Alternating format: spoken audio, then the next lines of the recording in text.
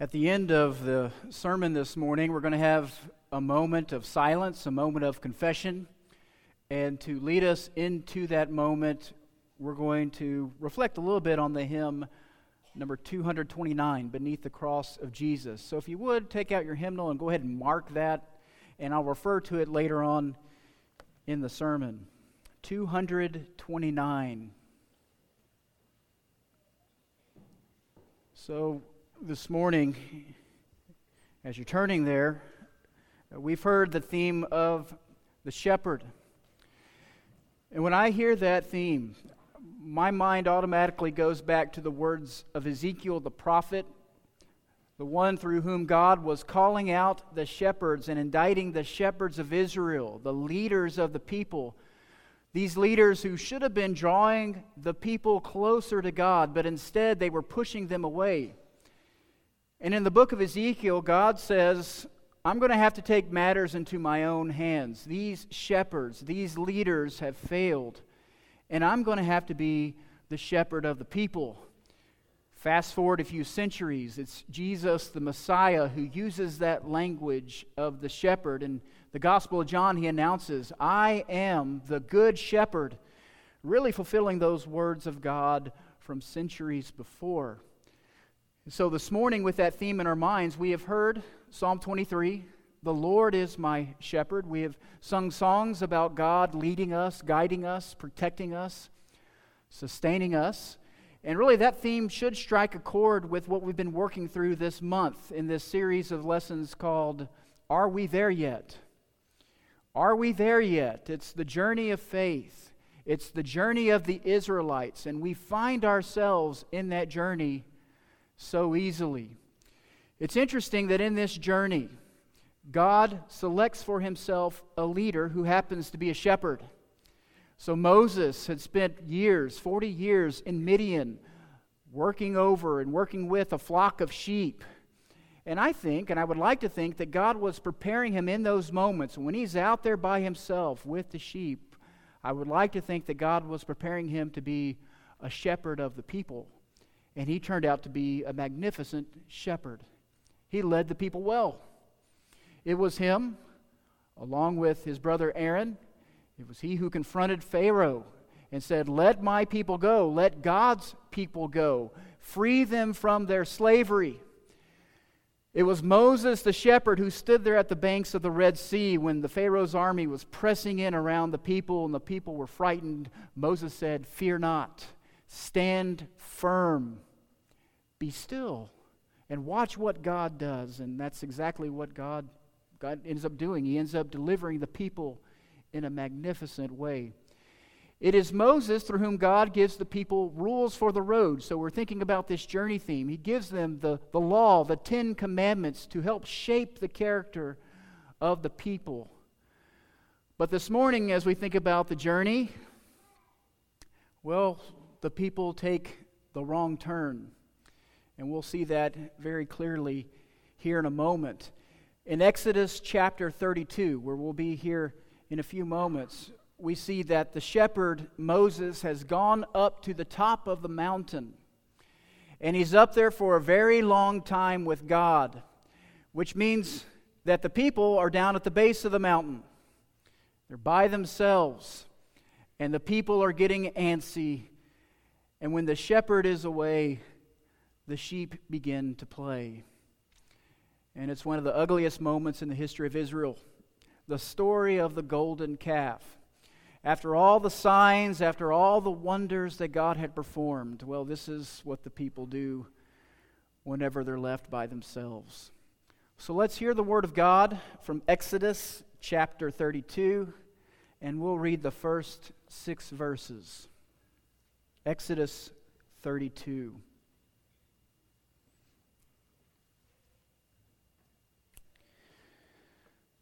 When the people saw that Moses delayed to come down from the mountain, the people gathered around Aaron and said to him, come, make gods for us, who shall go before us. As for this Moses, the man who brought us out of the land of Egypt, we do not know what has become of him. Aaron said to them, "Take off the gold rings that are on the ears of your wives, your sons, and your daughters, and bring them to me." So all the people took off the gold rings from their ears and brought them to Aaron. He took the gold from them, formed it in a mold, and cast an image of a calf. And they said, hear this language, "These are your gods, O Israel, who brought you up out of the land of Egypt." When Aaron saw this, he built an altar before it. And Aaron made proclamation and said, "Tomorrow shall be a festival to the Lord." They rose early the next day and offered burnt offerings and brought sacrifices of well-being. And the people sat down to eat and drink and rose up to revel, or rose up to play. May God bless the reading of His Word. There's an author named James K.A. Smith that I've mentioned before, and I've also mentioned this book before, and he wrote a wonderful book on worship called "You Are What You Love." And we read this a few summers ago in a Bible class, "You Are What You Love." I would recommend this book to anyone who wants to dive in deep to think about what goes on in worship when we gather together, what goes on underneath the surface. But in this book, Smith uses a controlling metaphor, and he tells a story. He tells a story of a boating accident, and this boating accident takes place shortly after the Titanic in 1914, and another tragedy takes place there in the waters of the Atlantic, and I'm just going to read the way Smith tells it. So hear this story from James Smith. In January of 1914, in thick fog off of the Virginia coast, the steamship Monroe was rammed by the merchant vessel Nantucket and eventually sank. 41 sailors lost their lives in the frigid waters of the Atlantic. While it was Osmond Berry, captain of the Nantucket, who was arraigned for charges, in the course of the trial, Captain Edward Johnson of the Monroe was the one who was grilled on the stand for 5 hours. During cross-examination, it was learned, as the New York Times reported, that Captain Johnson navigated the Monroe with a steering compass that deviated as much as 2 degrees from the standard magnetic compass. He said the instrument was sufficiently true to run the ship, and that it was the custom of masters in the coastwise trade to use such compasses. His steering compass had never been adjusted in the 1 year he was master of the Monroe. The faulty compass that seemed adequate for navigation eventually proved otherwise. A faulty compass. I wonder how many of us would feel comfortable boarding a ship, or bringing it to this century, boarding a plane where the captain said, "Our navigational instruments are sufficiently true. There's a little wiggle room. There's a little give and take with our instruments, but it should get us there in a nick of time." I doubt very many of us would feel comfortable getting on that plane. 2 degrees off course in the short run makes little difference, but over a great distance, 2 degrees can be tragic. A faulty compass can lead to a great crash, which is really what Exodus chapter 32 is all about, and really what shepherding is all about. We think about the Israelites. The Israelites are very much like sheep. They need guidance. They need some navigation. They need a compass. They need a direction in life. They have been chosen by God, but they don't really know this God. This is very new in their relationship. And the book of Exodus really is God providing them with direction, God providing them with a compass. He does this in a literal sense. When the Israelites are out in the desert, in the wilderness, there's the cloud by the day and the pillar of fire by night, where God literally provides direction for the people to follow, a compass, if you will. But there's also spiritual direction, and we talked about this last week. whenever the Israelites received those rules for the road, the 10 Commandments. God is giving them a way to live in a relationship with Him and with one another. But just by way of review, let's hear those first 3 commandments again. You shall have no other gods before me. You shall not make idols for yourselves. You shall not take the Lord's name in vain. Well, when we think about that, essentially this is God saying to the Israelites, do you want an orientation in life? Do you want direction and purpose and meaning in life? Then fix the needle of your compass to me and me alone.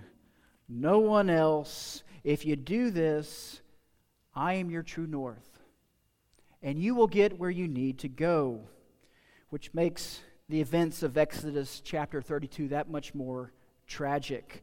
When Moses leaves, when he is delayed from coming down the mountain, instead of the people waiting patiently for the shepherd to return, what do? They go off on their own. They pull out their own compass, and as it turns out, their compass is off a couple of degrees. And it's not like their compass is pointed in the completely wrong direction. They don't reject God completely. They don't try to replace God. No, it's much worse. They try to mix and match the ways of God with the visible gods that they see before them. They change the story. No longer is it the Lord who led them out of Egypt. It's these gods that they just made. These gods who led them out of the land of Egypt. Notice the language that Aaron uses in talking about the festival that's upcoming in verse 5. He says, tomorrow shall be a festival to what? The golden calf? No. Tomorrow's going to be a festival to the Lord. It is a strange mix here of gods and the way of God, the only God. The needle has turned a couple of degrees off north, and there needs to be some adjustments made. There needs to be some recalculations. The sheep are looking for someone to follow or something to follow. They're looking for something visible, something tangible. And so they choose the faulty compass, and they begin to worship, and their worship turns to play, a grand drinking party. And if you've ever watched the 10 Commandments movie, they do a good job of showing this revelry there at the base of the mountain. This is where a faulty compass leads. And they're about to experience a great crash. Well, as we overhear this story this morning, a haunting question comes to the forefront. Are we using a faulty compass in our lives? Is the needle pointed in the right direction, or is it off a couple of degrees? And this is a difficult question because, well, it's difficult to detect if we're using a faulty compass or not. Usually we don't see it until it is too late. We go through life. We think that we're doing what is right. We attend our church services. We get involved in church ministry. We get involved in a lot of different things, even good things. And we can name them, good things that come across our way.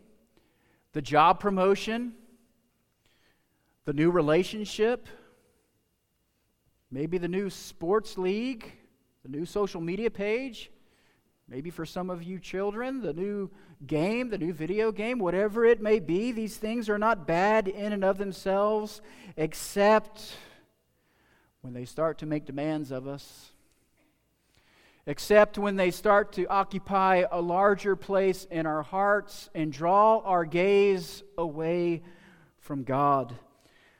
I love this quote from the ancient theologian Augustine. This is what he says. He says, God wants to give us something.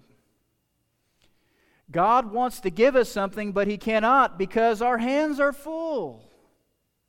And He has no place to put it.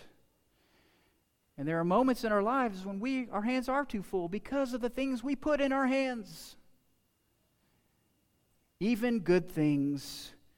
And it's hard to notice that we are drifting away from God until Until that moment when we wake up and we look out and see that we are about to crash, and we ask ourselves, how in the world did this happen?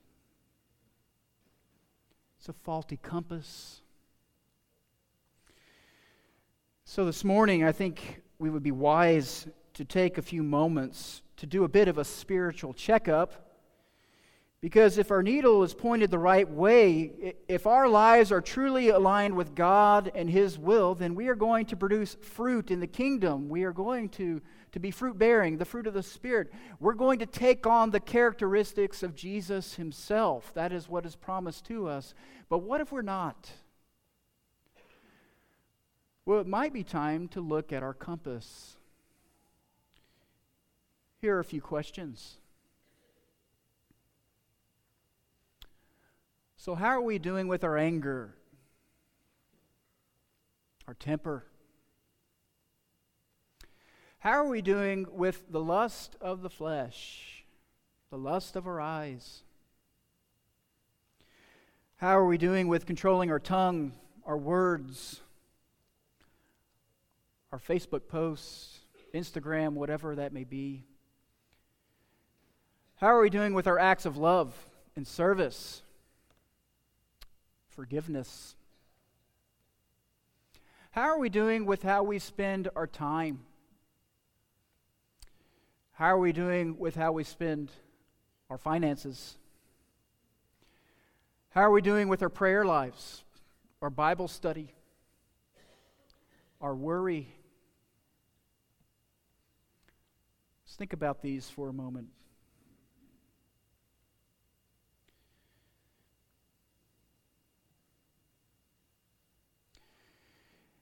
Is there an area of your life that needs some adjustment? I bring these questions out as a way for us to try to step outside of ourselves, and that's hard to do. And I think we probably need another pair of eyes. We need a truth teller who knows us well to help us with our spiritual health, because I know from my own experience, self-deception is very powerful when we can let ourselves off the hook. We might be thinking, well, we're at the base of the mountain waiting patiently for Moses to come down, but in reality, we have joined in with the revelry. We don't even realize it.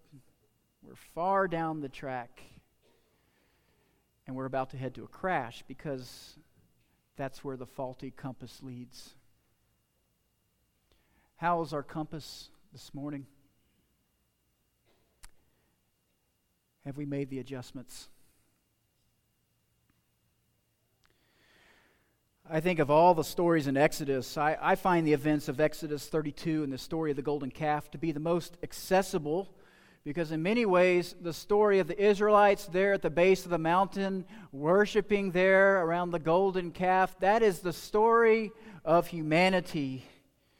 And I'm sure most of us would like to think, if we were to put ourselves in this story, that we would be Moses up on the mountain, or we would be Joshua waiting for Moses. But in reality, the truth is that so often we find ourselves there at the base of the mountain, caught up in who knows what, without even realizing it until it's too late.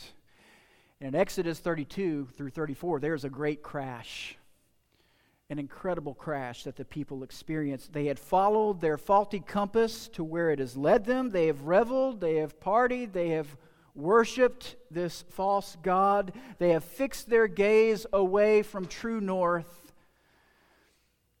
2 degrees have led them to a different place, and it was a terrible, terrible price that they had to pay.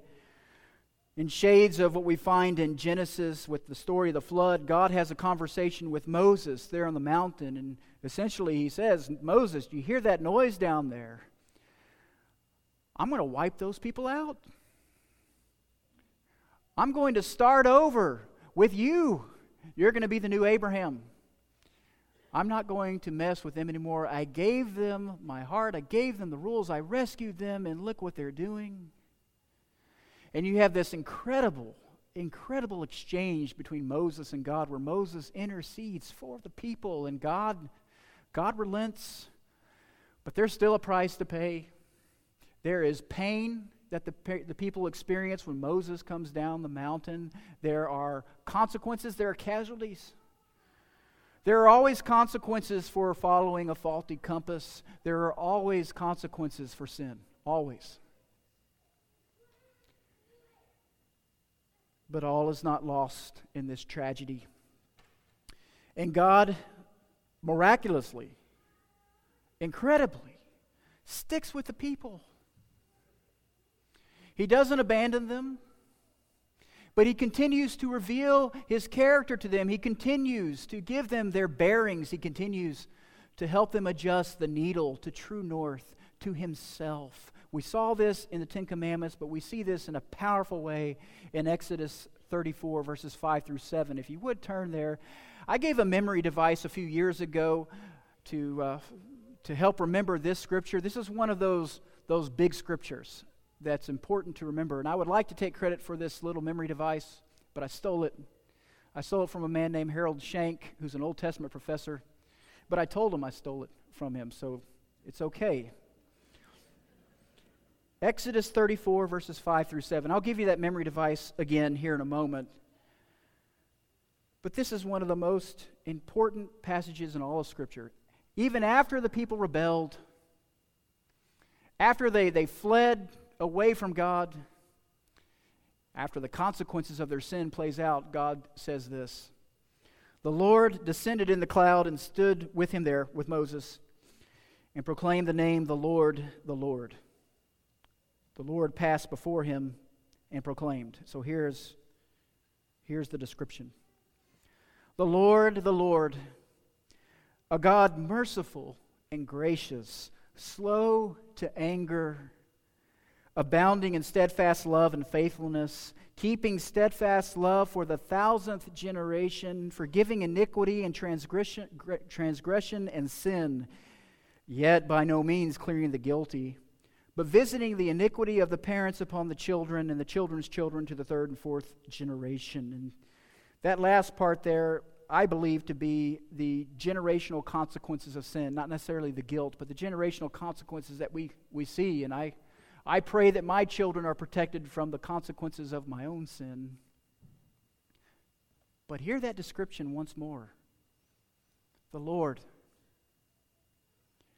gracious, merciful, slow to anger, abounding in steadfast love.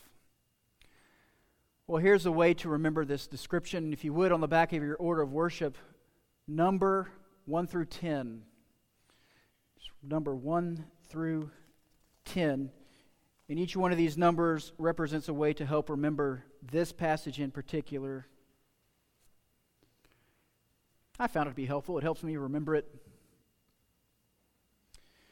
So Exodus 34, 5 through 7. So number 1, this is the number 1 most important statement about God. Certainly in the Old Testament, but maybe even all of Scripture. It's the number 1 most important statement about God.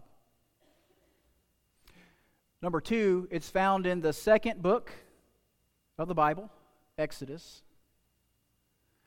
3 and 4, it's found in chapter 34. 5, 6, and 7, it's found in verses 5, 6, and 7. 8, this particular description of God is cited 8 times in the Old Testament. 8 times. 9, there are 9 qualities of God in this description.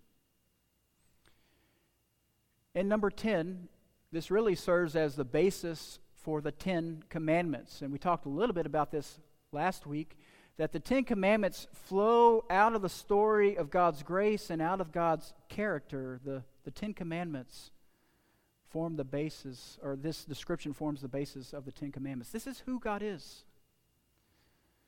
This is God providing a compass, the true north, saying this is where your compass needs to point, to this character, this heart of mine, the gracious and merciful God. And we see this most clearly in God's Son, Jesus of Nazareth. We see the very character of God lived out, these descriptions of God lived out in the man, Jesus Christ. And God continues to give us different things for us to help adjust our compass needle to the true north, the only way to find life in this world. One of the ways is our weekly rhythm of worship. When we gather together with our brothers and sisters in Christ, it helps bring us to the center. Another thing is the table, which is why we gather here on Sunday mornings. Yeah, there's the sermon, there are the songs, there are the prayers, but really we gather for this moment, the reminder of what God did at the cross through Jesus Christ. There are moments when we gather together with our brothers and sisters and we open up God's Word. These are all ways that we adjust and find our bearings in this world. But for now, we're going to have a moment of confession as another way to help us find our bearings. I mentioned this hymn a while ago, and I would invite you to look at these words. I'm not going to sing it, but I'm going to talk about this hymn for a moment, and then we'll have a time of prayer and a time of silence to lift up our sins before God. And then we're going to say together Psalm 32, a confessional psalm, and then I'll offer an invitation. So, beneath the cross of Jesus is a story, and I would invite you to have this open, even during the Lord's Supper, if you would like to think about these words. It's the story of, in verse 1, of us, really the story of humanity. We are out in the wilderness, the heat is bearing down upon us, and all we're looking for is some type of respite. We're looking for some type of shade. We're looking for a rock.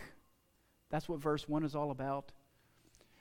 Verse 2 is that same theme, except we're looking for God's presence. And so there's that reference to Jacob's dream, and back in Genesis, when he dreams of the stairway to heaven, when God is very near to him. That's what we desire as well. In verse 3, we come to the cross. But we come to the cross, and what we recognize with the man hanging there, we recognize our utter sinfulness. We are convicted of our sins. But then in verse 4, we stand in the shadow of the cross, and we realize that in the wilderness, that shadow is what we've been looking for this whole time. That yes, the cross convicts us. It convicts us of our sins, and yet it is also the instrument through which God rescues us and gives us life and restores us to the way, the people we need to be. It is an incredible journey in this song, and I would encourage you as we enter into this time of confession to think about the cross as a way of convicting us, but also releasing us and transforming us. And so let's enter into a time of prayer, which will include a time of silence where we confess our sins before the Lord. Let's pray. Our Heavenly Father, we come before you as people who would like to think of ourselves as spiritual giants, but we know the reality. We would like to think that we are up on the mountain like Moses, drawing near to you at every moment. And yet we realize that so often we are at the base of the mountain, and that the one whom we are worshiping is not you. We confess that we have given our affection and our attention on things that are not of what you would have us do and have us be. We bring before you this morning the golden calves in our lives. You know them. You know them better than we know them.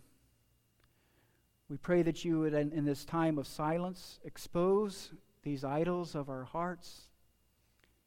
And in this time of confession, may we draw near to you and fix our gaze on the author of our salvation. Hear our prayers. And now, let us say together in a read and response Psalm 32. And I'll read the leader part, and then, like we did with Psalm 23, we'll have the congregation read the other part. Blessed is the one whose transgressions are forgiven, whose sins are covered. Blessed is the one whose sin the Lord does not count against them, and in whose spirit is no deceit. When I kept silent, my bones wasted away through my groaning all day long. Your hand was heavy on me. My strength was sapped as in the heat of summer. Then I acknowledged my sin to you and did not cover up my iniquity. I said, I will confess my transgressions to the Lord, and you forgave the guilt of my sin. Therefore, let all the faithful pray to you while you may be found. Surely the rising of the mighty waters will not reach them. You are my hiding place. You will protect me from trouble and surround me with the songs of deliverance. God, through Jesus Christ, has offered us forgiveness of sins. There's a moment with the story of the Monroe and the Nantucket in this hearing where the captain was accused of having a faulty compass. And after this hearing, after hours and hours of this back and forth between the judge and the courtroom scene, the two captains found each other in the corridor right outside of this scene, and they gave each other an embrace, and they wept bitterly. That is the scene where the faulty compass leads. But it's also in that moment when we confess our sins to God, when we are broken because of our sins, where God meets us. And the good news of Jesus Christ is that we have a good shepherd who seeks out the lost. We have the good shepherd who binds up the wounds of the injured. Do you come here this morning having lost your way? Do you come here this morning wounded from your own sin or maybe from the sin of others? May you find peace and rest and restoration in the only one who can provide it, the Good Shepherd, our Lord Jesus Christ, crucified and risen. The tomb is empty. New life can be found in Him and Him alone. If you'd like to respond to that good news, we're going to invite you to come. If you need the prayers of your brothers and sisters in Christ for whatever situation, perhaps you recognize that you've been using a faulty compass and you need the help of your brothers and sisters to help you make that adjustment, you can come here in a public way. We will pray over you. Or if you want a more private setting after our assembly, we will have some shepherds in the chapel if you would like to pray privately. If you have come to faith and you recognize that the answer to life's problems is Jesus and you want to be baptized, we can arrange for that as well. If you've been immersed and you would like to become a member and join with what God is doing among us, now is the time to come as we stand and as we sing.